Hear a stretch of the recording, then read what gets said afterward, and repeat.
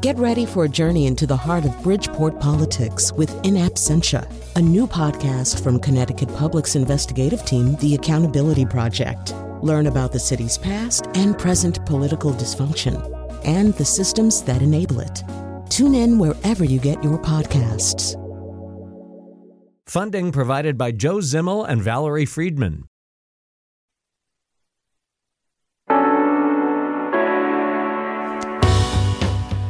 This is Where We Live on Connecticut Public Radio. I'm Lucy Nalpathanchel, broadcasting remotely. Today we talk about how cities in Connecticut can thrive despite the challenges that continue in the pandemic. Small businesses are the foundation of the local economy, from providing jobs to creating community. We'll hear from New London's Director of Economic Planning just ahead, and we'll talk to Ken Greenberg, an urban designer based in Toronto. What should leaders consider now and in the future to help urban renewal? First, we wanted to check in on how the Westville neighborhood is doing. It's part of the city of New Haven. Joining us now on Zoom is Lizzie Donius, the executive director of the Westville Village Renaissance Alliance. Lizzie, welcome back to the show. Thanks, Lucy. It's great to be here. You can also join us, 888-720-9677. That's 888-720-WNPR. Or find us on Facebook and Twitter at Where We Live.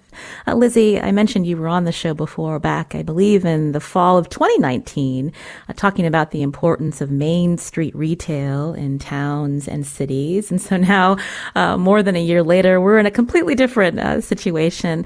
First, for our listeners, describe Westville to them and what's been happening the last several months there. Okay, sure. So Westville is a small commercial district in the city of New Haven, and it's home to a lot of neat little independent stores and dozens of artists and art galleries and studios, and increasingly a wide array of restaurants with food from all over the world. Westville is a really warm and inclusive and arty place, very family friendly and with a strong sense of community. So it's just a neat little neighborhood. And we had growth when I was on last year. We talked about some of the exciting growth we were seeing. And so some of those projects, 5 separate restaurants opened during the pandemic in Westville, which was really, really exciting. Not to minimize the challenges that all of our stores and restaurants face as well. But we have seen some growth in the last year. That's amazing to hear that there were 5 restaurants that opened in the pandemic. Yeah. So how are they doing, Lizzie? Everybody's doing well. Everybody could use customers, takeout customers, whatever people feel comfortable with. But these are really brave entrepreneurs, putting it on the line in a really difficult time. In several cases, investments have been made prior to the pandemic, and the decision was to, finish the work and move forward. Delaney's restaurant, which had been a huge anchor in the Westville community for many, many years, and burned to the ground in 2014, causing a lot of economic trouble for our whole neighborhood. Those guys were able to reopen in a new space, and they were ready to go in March, and just moved forward, in maybe May or June, and they've been doing wonderfully. Camacho Garage, which is a Arturo Franco Camacho restaurant, who's a really well-known chef in Connecticut. They'd owned a building in Westville for several years and been working slowly on opening it, and they kind of sped up with the extra time that they had, and were able to open, and that's now a huge anchor for our neighborhood. And several of the littler places, they just were ready. They were just ready to go. So it's been exciting. People are doing a good takeout business. They're working with the restrictions for indoor seating, and everybody's just hoping to hang on and do well. When we're all ready to go all the time. And what about the businesses that have closed in the Westville neighborhood, Lizzie? We haven't seen a lot of businesses close. So we had one salon that did close. We have several salons in Westville. Those are some anchor businesses for us. We have one salon that closed, and then Neville Wisdom, who's a wonderful fashion designer here in Westville and in New Haven, he moved downtown. He had 2 locations, and he consolidated them into a location on Broadway. It's like a very visible, neat move for Neville. So we lost Neville to downtown, but we're okay with that. And our anchor in Westville, Lotta Studio, has taken over that Neville Wisdom space. So they're going to expand their co-working and their photo studio into that space. So, we have actually done very well in Westville. Mm-hmm. We wanted to talk with you today, Lizzie, because of the fact that Westville is an interesting neighborhood because you have mixed uses, people living there, but also a commercial district that's thriving, or there's been work to help bolster that over the years. But can you talk more about what makes this neighborhood special and the people that live there? Sure. Westville is an incredibly special place that, focusing on the commercial district, we have many artists who live in the commercial district of Westville, live and work. Historically, we have some below market rate housing for artists that's helped make that happen through something called the Artist Lofts West. We have, there's the Westville neighborhood that borders Westville Village, but we also have 4 other neighborhoods that are walking distance to Westville Village, including Beaver Hills and Amity, Edgewood neighborhood, West Rock, so that, it can be an anchor for the entire west side of the city, and that helps drive traffic. So at WUVRA, the organization I run, we've focused on, keeping that commercial district vibrant and diverse and healthy so that we can drive all of those people into Westville to walk, to shop, and to be a part of the community. And we do that through a really, really robust slate of community events that we do every year, which has been a little bit different this year, but we have an art walk, we have a pie baking competition / summer concert series, a giant puppet parade. There's a strong sense of belonging in the Westville community. And so that foot traffic has continued, even though the pandemic has brought on new challenges, Lizzie? It has grown. So I think that's interesting. We have worked really hard for many, I think, decades at this point to increase the foot traffic in Westville. Like all main streets, that's been a huge issue for us. So we have worked really hard to see that and grow that increase. I think one reason that we've seen an increase in the pandemic is that Westville is a small area. So in terms of people's comfort level with where they might shop or visit one restaurant or spend a little time outside, we're between 2 beautiful parks. Westville is a great place during the pandemic to be able to go and feel like you can keep yourself physically safe, but be a little bit more part of the community. This is Where We Live. On Zoom with us, Lizzie Donius, the Executive Director of the Westville Village Renaissance Alliance, as we talk about how commercial districts and neighborhoods are trying to stay connected but also thrive despite the pandemic challenges. What's going on in your neighborhood? You can join us, 888-720-9677. That's 888-720-WNPR, or find us on Facebook and Twitter at Where We Live.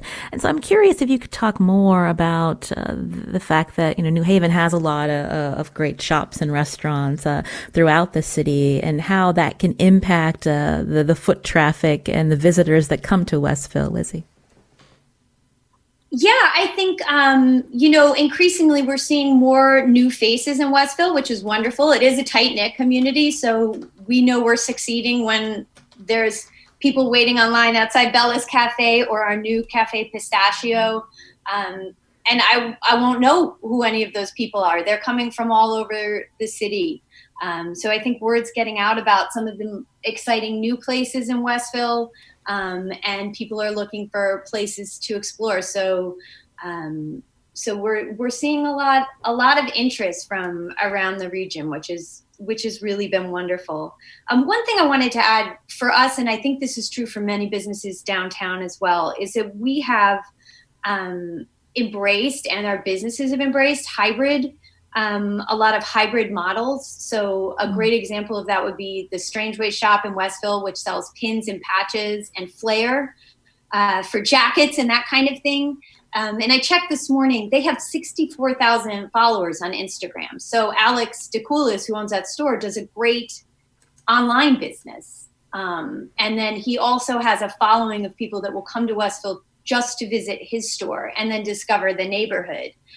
So in this time where the brick and mortar is so challenging, we've seen a lot of our businesses lean into that digital presence or learn that digital presence, which has been wonderful.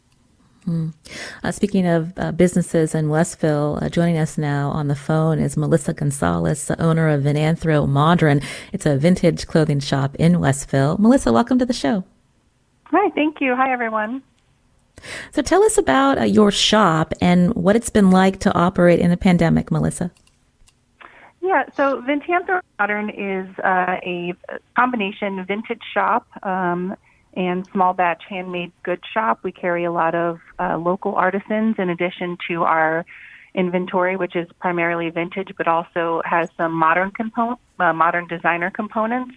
And we've been in Westville. This is our third year in Westville. Previously, we were in another New Haven neighborhood called East Rock. And during the pandemic, we've had to pivot quite a bit to keep our doors open and, to keep our bills paid. A lot of that includes social media. We do a lot with Instagram and Facebook. We've done a lot of live sales. We have an Etsy shop. And we've really tried to diversify what we have to offer and the ways that we have to offer it to stay relevant. Now, were you doing some of that before the pandemic hit? Did that help you, Melissa, where you had a following online as well versus just relying on foot traffic? We started out as an online business several years ago, and we used to have a roving vintage shop on an old shuttle bus and do pop-ups. But once we transitioned into a brick and mortar presence, we sort of, relied less on those features. But when the pandemic hit, we sort of felt that, even though it takes a lot more time to do things online and there's sort of a learning curve, that it was something we really had to buckle down and do. And of course, once we started doing it and got the response that we got, it seemed like second nature to us. And we've really leaned into that over the past, 6 to 8 months. Has it been a struggle at times, Melissa? Are you worried about the future months as we see cases rising? Yeah, definitely. I think, once we got through the first wave of the pandemic, we sort of breathed a sigh of relief. But unfortunately, now that we're, in the second wave and things are very challenging, we want to protect ourselves and protect our customers. And so, we are maybe not as accessible as we were. So, we definitely have concerns about, we're a fairly small shop. We can only have about 5 people in at a time and still maintain social distancing. And so, of course, on weekends in Westville when things are really, really busy, it is a challenge to make sales when you can only have 5 people in at a time. And, many times there's a line at the door and, that can be a little tricky. But, we're doing the best we can, and we're lucky to be in such a positive and supportive community. And so, we count our blessings with that. Tell me more about that, Melissa, because we hear so often about small businesses struggling and location obviously does matter. Talk about the fact that this is a close-knit community and what are you hearing from your customers? As I mentioned before, we used to be in another neighborhood in New Haven that didn't have such a close-knit group of business owners, and I've really noticed the difference that you never quite feel like you're alone in this, and And, just being able to walk a few doors down and get a coffee and have conversations about how business is going, or brainstorm ideas, or even collaborate with other business owners on promotion or ways to strengthen business or strengthen the community is just really something that is invaluable. And, I don't feel like I'm on an island with my business. And I think that is key to small businesses succeeding is having other people around that not only support your business with their own dollars, but also with their own dollars, but also with ideas and just conversations about how to make things better or how to get through it. That's Melissa Gonzalez, owner of an Anthro Modern in Westville. Melissa, thanks for calling in. We appreciate it. Thank you so much. I'm really enjoying the show this morning. Lizzie Donius is still with us, Executive Director of the Westville Village Renaissance Alliance. You talked briefly about the artists in the Westville community. We know that artists are struggling when we think about a studio space as well. Can you talk about how artists are working through the challenges and what you're seeing in Westville? Sure. I'd love to echo what Melissa was saying about the community of business owners. I think that goes for the artists as well. And those communities are kind of, integrated with each other, so that there does feel like there's an ecosystem and a supportive community there that helps people feel less isolated in this time. So the artists are struggling with many of the same issues that the retail businesses are struggling. I think of them as small businesses because that's really what many of them are. So, they are looking to connect with the people who are interested in their work and supporting their work and stay in a mental space where they can do their work. And at Woodrow, we focused on trying to direct resources and support that we know about to those artists and think of them as small businesses as well. So we did something in the spring where we raised money through our virtual Art Walk event and through the Great Give at the Community Foundation for Greater New Haven, and took all that money and made a small business fund and made small grants to our retail businesses and also to independent artists and other entrepreneurs that are working within Westville. And I think that the money was helpful, but also the support from the community meant a lot to people.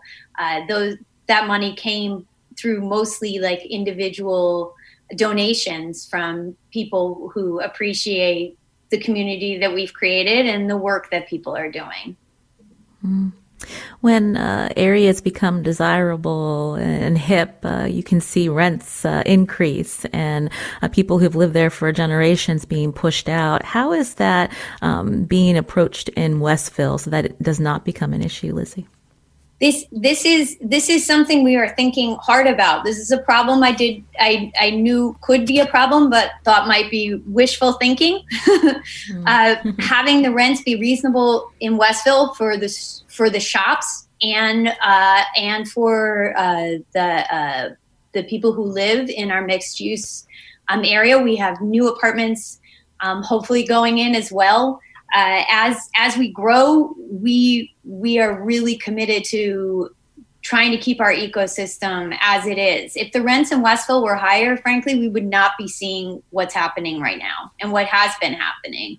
A lot of why Westville is succeeding and why we have, an independent record shop and these kinds of, and Melissa's business is because you can afford to have a store in Westville. Try something new, build it, grow it.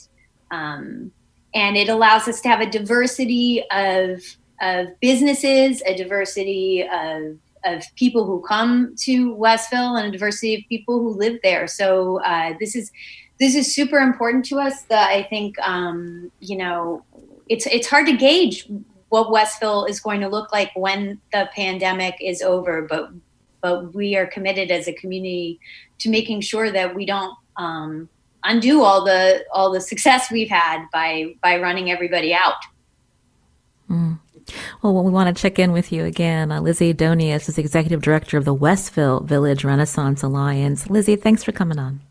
Thanks, Lucy. I actually have one more thing I wanted to say, because it is exciting. Our story is very exciting, but I do, as an advocate for a commercial district, just want to make sure that I say out loud how important the federal aid and the aid from the DECD that's coming, how important those grants and forgivable loans are. That's the critical piece that's kept people going, and everything that we do is helpful, but that I really believe that money is necessary during the pandemic to make sure that all of these places are here when it's over. Thank you, Lizzie Donius, again, the Executive Director of the Westville Village Renaissance Alliance. This is Where We Live on Connecticut Public Radio. I'm Lucy Nalpathanchel. Coming up, we talked to Ken Greenberg, an urban planner who has worked all over North America and Europe, including in the city of Hartford.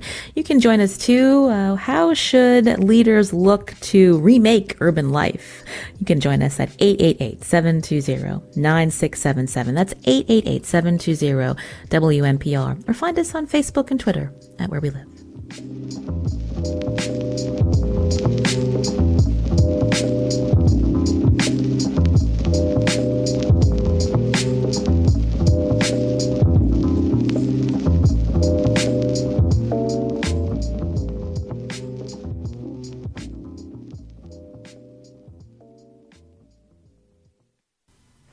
This is Where We Live on Connecticut Public Radio. I'm Lucy Nalpathanchel. We just heard how one Connecticut neighborhood is working to keep residents and businesses thriving despite the pandemic.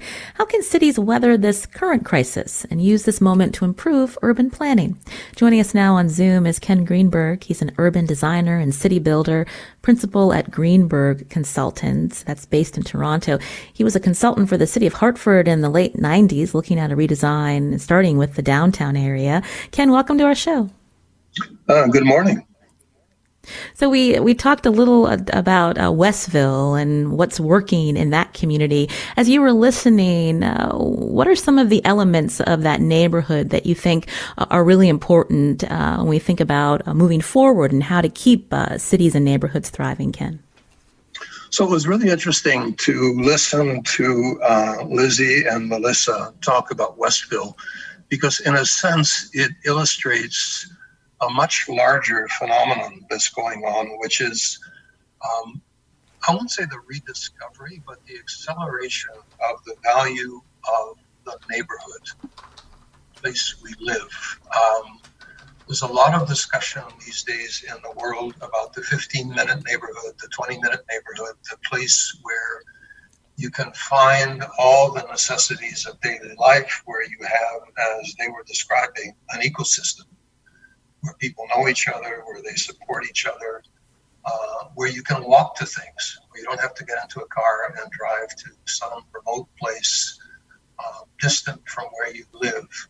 And in an interesting way, COVID-19 has ended up being what some are describing as a particle accelerator, pushing us to overcome a lot of the things that were problematic in our world, and use our cities differently. So walking in public space, we've never seen, at least in my world, people using parks as much as they've been doing lately. People just walking on the street because that's the kind of exercise we can get. People trying to be sociable even as they're kept distant. And I think the stories about Westville were really illustrating that idea.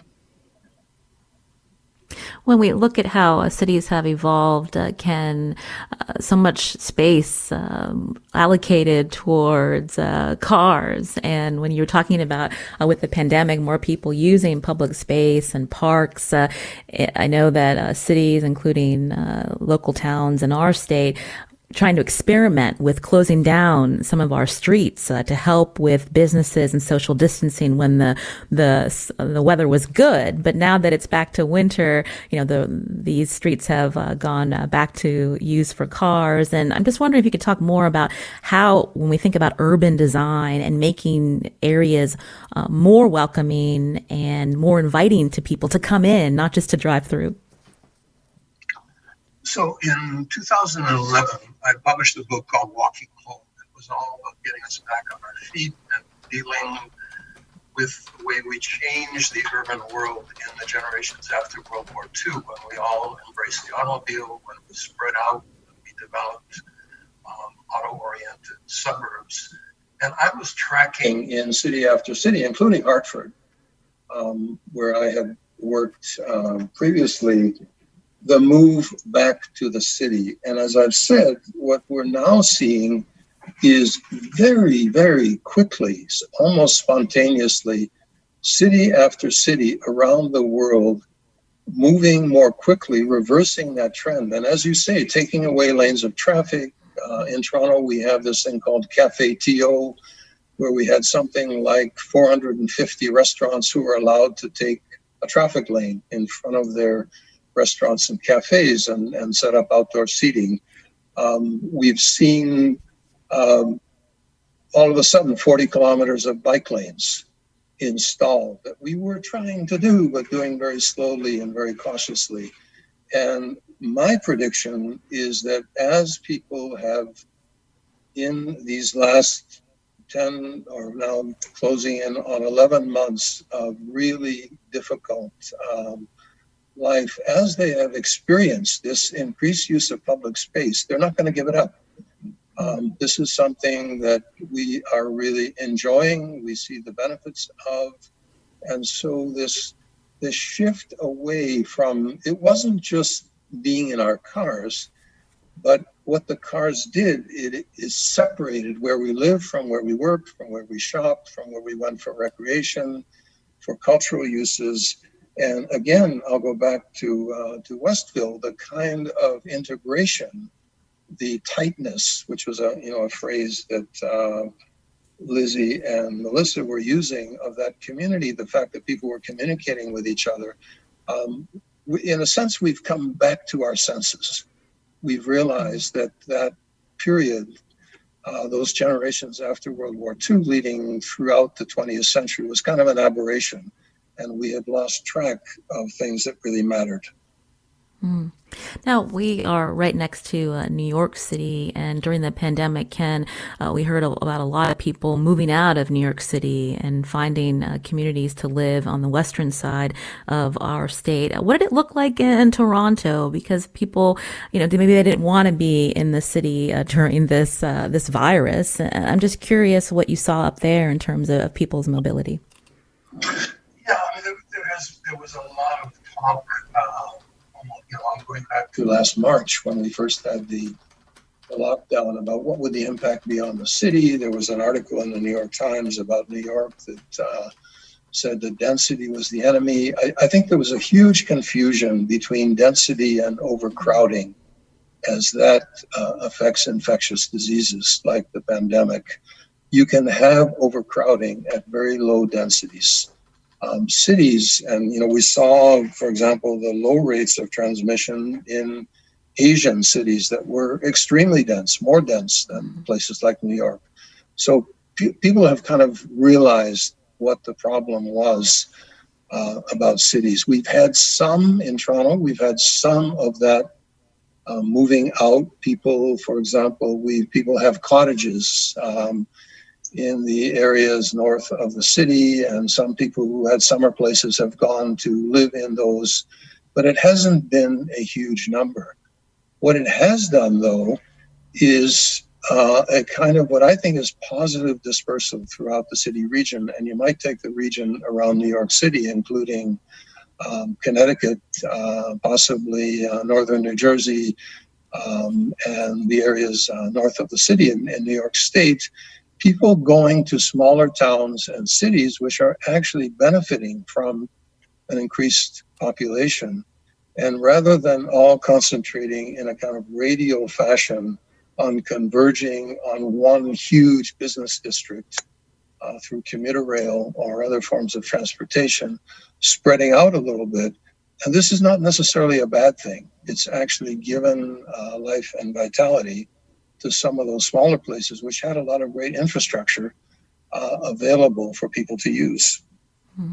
You're listening to Where We Live as we talk to our guest on Zoom, Ken Greenberg, urban designer and city builder, principal at Greenberg Consultants, about the future of cities as we've all been living through this pandemic. Is this a moment that leaders will take to really start to address inequities and to remake urban life, to make it more equitable for all? You can join us, 888-720-9677, or find us on Facebook and Twitter at Where We Live. Ken, we're having a little trouble hearing you on Zoom. If you could just sit a little closer to your microphone, hopefully that remedies it.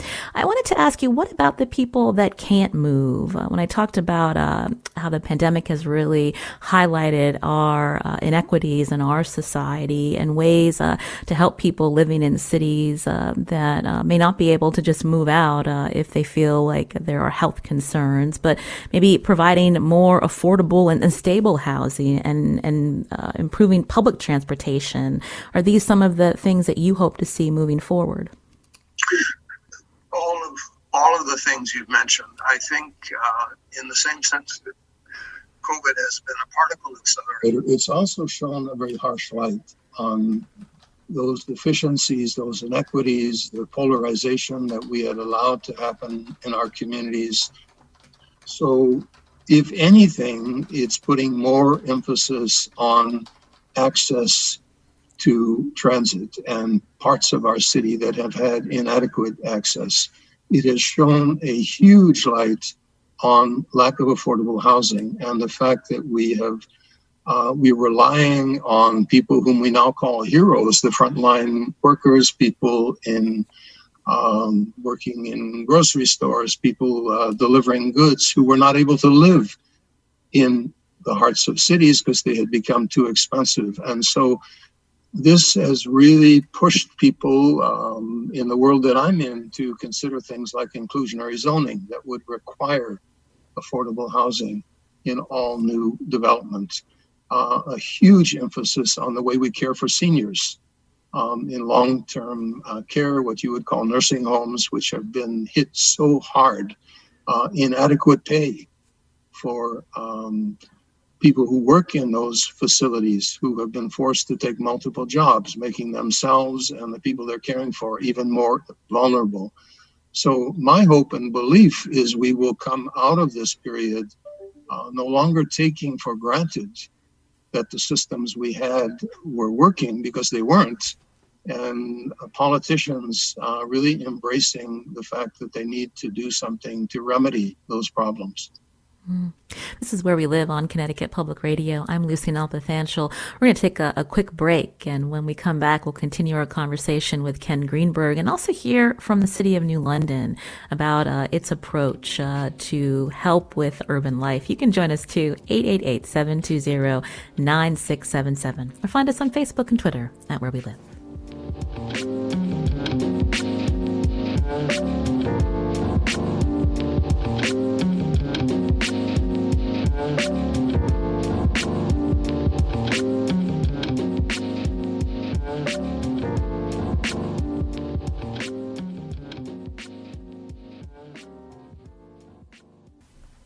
This is Where We Live on Connecticut Public Radio. I'm Lucy Nalpathanchel. We've been speaking to Ken Greenberg, urban designer and city builder, principal at Greenberg Consultants, as we talk about this moment that city leaders can take to renew urban life while also addressing inequities in this pandemic. Joining us now on Zoom is Felix Reyes, Director of Economic Development and Planning for the City of New London. Felix, welcome to the show. Felix, are you there? Felix, can you hear me? Okay, oh, there you are. You gotta love Zoom on the Monday after a long holiday break. Felix, you can hear me now? Yes, absolutely. Thank you for having me.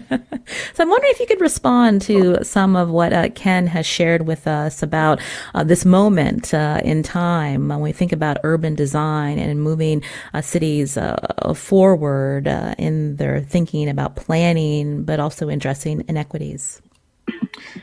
Yeah. So in listening to what Ken was saying, it's funny as he was describing the different, I would say, the pandemics, the what the pandemic is actually causing and the effects to our businesses, to planning, how development happens, how population is shifting and moving from the larger cities. It's funny, in New London, we're seeing that in real time. Every day I'm witnessing this population kind of shifting from the larger cities, and people choosing a city like New London, which has a high density, it's very diverse, has a huge range in socioeconomic. It's a cultural district, has large industries, has a waterfront, has parks, all the things that you'll find in a larger city with a little bit less people, but a lot more affordable. So what we're seeing is in the last data that I received from local real estate agents is about a 40% out of state population are buying real estate in New London. So all new homes, commercial properties, about 40% is coming from out of state. A lot of people from Brooklyn. We're seeing people buy homes sight unseen, which, I mean, you rarely see those kinds of things. People are getting what they're asking for or above. But if you look at it, if you think about it, I mean, a home in New London, you can get a 4-bedroom home for, $250,000. And with the ability to work from home now, and having kids who you perhaps have to stay home and do virtual schooling with, it makes a lot of sense. People are there's businesses that are allowing folks to work from home, and we have residents that work for Google in California that moved to New London, and they're allowing their workforce to work from home for the next year or two. So those are things that we've never seen before, but that's the shift that this pandemic is creating in regards to population. So a lot of the things that Ken mentioned is absolutely true. So we're seeing those things in real time. So when we think about the New London before the pandemic began, where did you see areas that needed to be improved when we think about economic recovery and parts of your city that have not been developed? Yeah, so I mean, our central business district, our downtown, is a beautiful historic area that has struggled for generations. I think people have scratched their head for years trying to figure out what is it about downtown that we're having such issues growing. We're having low rent, low rental the inventory is kind of in bad shape. Occupancy is low, foot traffic is not where it should be. So, prior to the pandemic, a lot of the things that we worked on were really incentive based. And if you look at New London, we're 5.5 square miles, and our central business district was originally designed to be a regional business district. So what I've come to conclude is that our central business is just too big for such a small city. You've got some neighboring towns that have main streets like Mystic. You talked about some areas in New Haven earlier in the show, but they're a fraction of the size. So we have everything that those downtowns have. We have the ice cream shops, we have the barbershops, the salons, the independent record stores, the bookstore, restaurants. We have all that, but they're spread out in a much larger business district than other downtowns. So it gives this illusion like, wow, I see all these empty storefronts. And I tell people, we just haven't grown into the set of shoes that we're dealt here. So when we kind of just come to that realization, what we've done was a couple things. Number one, you've got to look at your planning and zoning regulations and understand what's hindering growth. So we made some text amendments in regards to parking, in regards to being able to create new apartments in downtown. And you have to bring in just a different type of population and not just rely on commercial industry to occupy your downtowns. So we're doing that. We're seeing growth in that. And a lot of the things, I go back to what Ken said, talked about foot traffic, talked about, increasing your bike lanes. Those are all things that we're doing and have done and seeing some real benefits from that. But again, this is my third year with the City of New London. And, we have a plan that essentially sees the downtown get back on track. It probably takes another 5 years. That was pre-pandemic, but we're hopeful we can get back on track within the next 12 to 18 months. I wanted to bring Ken Greenberg back into the discussion again. He's an urban designer and city builder. Ken, we were listening to Felix talk about New London, the good news that people from out of state have been moving and buying homes, but the downtown corridor is still a challenge. That is a similar story for a lot of smaller cities. What's your reaction to New London's plan moving forward? Yeah, so it makes me think of the time I was working in Hartford and what we were struggling with. Hartford had wonderful Olmsted Parks in the downtown. It had a great historic core. It had a railway station. It had some cultural amenities. It had Trinity College. And yet, halfway between New York and Boston, it was really struggling. And I think this is the moment when the virtues of the smaller, the mid-sized cities come into play. So I'm going to give you a bunch of adjectives which I think describe what people are looking for now. Diverse, inclusive, affordable, green, walkable, sociable, bottom-up as well as top-down, rich in amenities, and economically productive.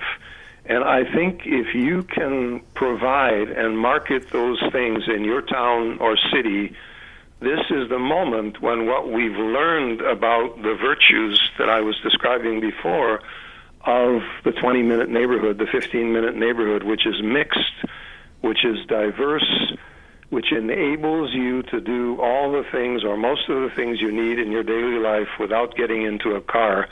You have the winning conditions. Those are the places that people will gravitate to.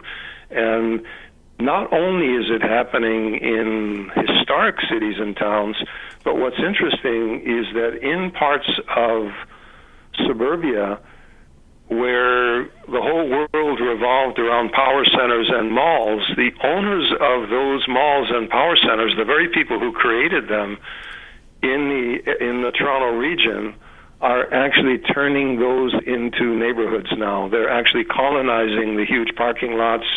They're tearing down the malls, and they're creating these mixed-use neighborhoods. So this is an extraordinary shift, many features of which are really positive, that's going on at the moment. That sounds really interesting, Ken.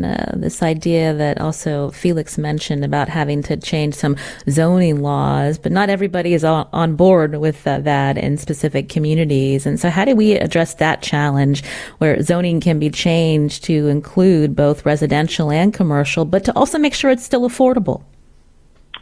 Yeah, the affordability is a huge issue. You had mentioned in the earlier conversation with Lizzie the whole issue of gentrification, and it's a huge one. And if we don't address that at the same time, I think it's a huge failure. So strategies like making sure that we build in requirements for affordable housing wherever development is occurring are absolutely critical. There's huge inertia in the existing regulations, and I was interested to hear that Felix is talking about changing them. I live in an area of Toronto. I don't know if your listeners will be familiar with Jane Jacobs, and great writer on urban life, Death and Life of Great American Cities, published in 1961, is really a central read for anybody who cares about cities. So I worked with Jane when she lived in Toronto and with our mayor of the time, and in two areas flanking downtown, 400 acres, which had been formerly industrial areas, the zoning didn't permit any legal residential. We simply removed that restriction and almost within a very short period of time got 50,000 housing units occurring in these areas, a population of over 100,000. By allowing people to repopulate a lot of the warehouse buildings that were being torn down for parking lots. Zoning is a powerful tool. It can be undoing a lot of the prohibitions in zoning can be a very creative way of inducing change. Felix, I wanted to go back to you again. Felix Reyes is here. He's the Director of Economic Planning with the City of New London. Ken shared some adjectives of what people will be looking for and how cities can respond. Can we talk about diversity? Because New London, this is a diverse area, and I'm wondering how that has attracted people to New London. Yeah, absolutely. And I think in diversity, it's much more than just, race and economic background. I mean, we're talking a diverse talent. We have a huge cultural district and arts community in regarding age from senior citizens. We have a robust school system. It's a magnet school that attracts kids from around the region. So diversity hits on many levels in the city of New London. But yes, I mean, I think one of the things I remember, I was asked to do the speech at a graduation when I started working for New London for the high school students. And one of the things I mentioned was, my success, I'm a New London product, by the way, so born and raised in New London. And I said, my success in the corporate sector when I worked there had a lot to do with growing up where I had, an Indian family in front of me, a Jewish family to the right, a Black to the left. And that's New London. And the sights and sounds and the smells and the culture are extremely diverse in the music. So one of the biggest things is point of view, right? So when you have a lot of diversity, you have a lot of ideas. And that makes, planning, it can make it very fun. It's interesting. It can make it difficult at times. But education is always key when planning in a very diverse neighborhood, especially folks that are concerned about how the city is addressing gentrification. And I'm glad that was mentioned because I always say, if you ask 10 people to define gentrification, I will tell you, you're going to get 10 different answers because a lot of it has to do with how it affects you personally, is what I've seen in the conversations that I've had with residents and neighborhood leaders that want the issue addressed. And yes, as mentioned, zoning can play a role in that. We've got a lot of development that needs a lot of tax abatements and credits and things of that nature. And then when the private sector is trying to build out market rate apartments, giving them a tax break should come with, hey, listen, well, we need at least 10% of affordable housing. And that's one of the biggest things that on the planning side that I'm dealing with now, because New London is building an incredible amount of housing in such a small footprint. We're a postage stamp, and we're building a lot of housing. Over 1,000 units is in the pipeline, and some of that housing. The affordable side of it is very difficult. We're already maxed out at 23% affordable housing. And what people have a hard time understanding is that when you are, when you get to that threshold, the state starts making it a lot more difficult for developers to get the credits required to build that affordable housing because they want it spread around through the state. But we all know, Greenwich is not building it. Some of the surrounding affluent towns are not building it. But, cities like Bridgeport, Meriden, Hartford, Stamford, and New London are charged with making sure that we continue to create housing for our residents and families. And so we have to be creative at the municipal level as well. But and Felix, Felix, we'll have to end it there, unfortunately, because we're out of time. But it's been interesting to hear from you to talk about how New London is looking to move forward. I want to thank you for joining us here on Where We Live, Director of Economic Development and Planning. And Ken Greenberg was here, urban designer and city builder, with a lot of good thoughts about how city leaders can think about the future as we get through this pandemic. Today's show produced by Tess Terrible. I'm Lucy Nalpathanchel. Thanks for listening.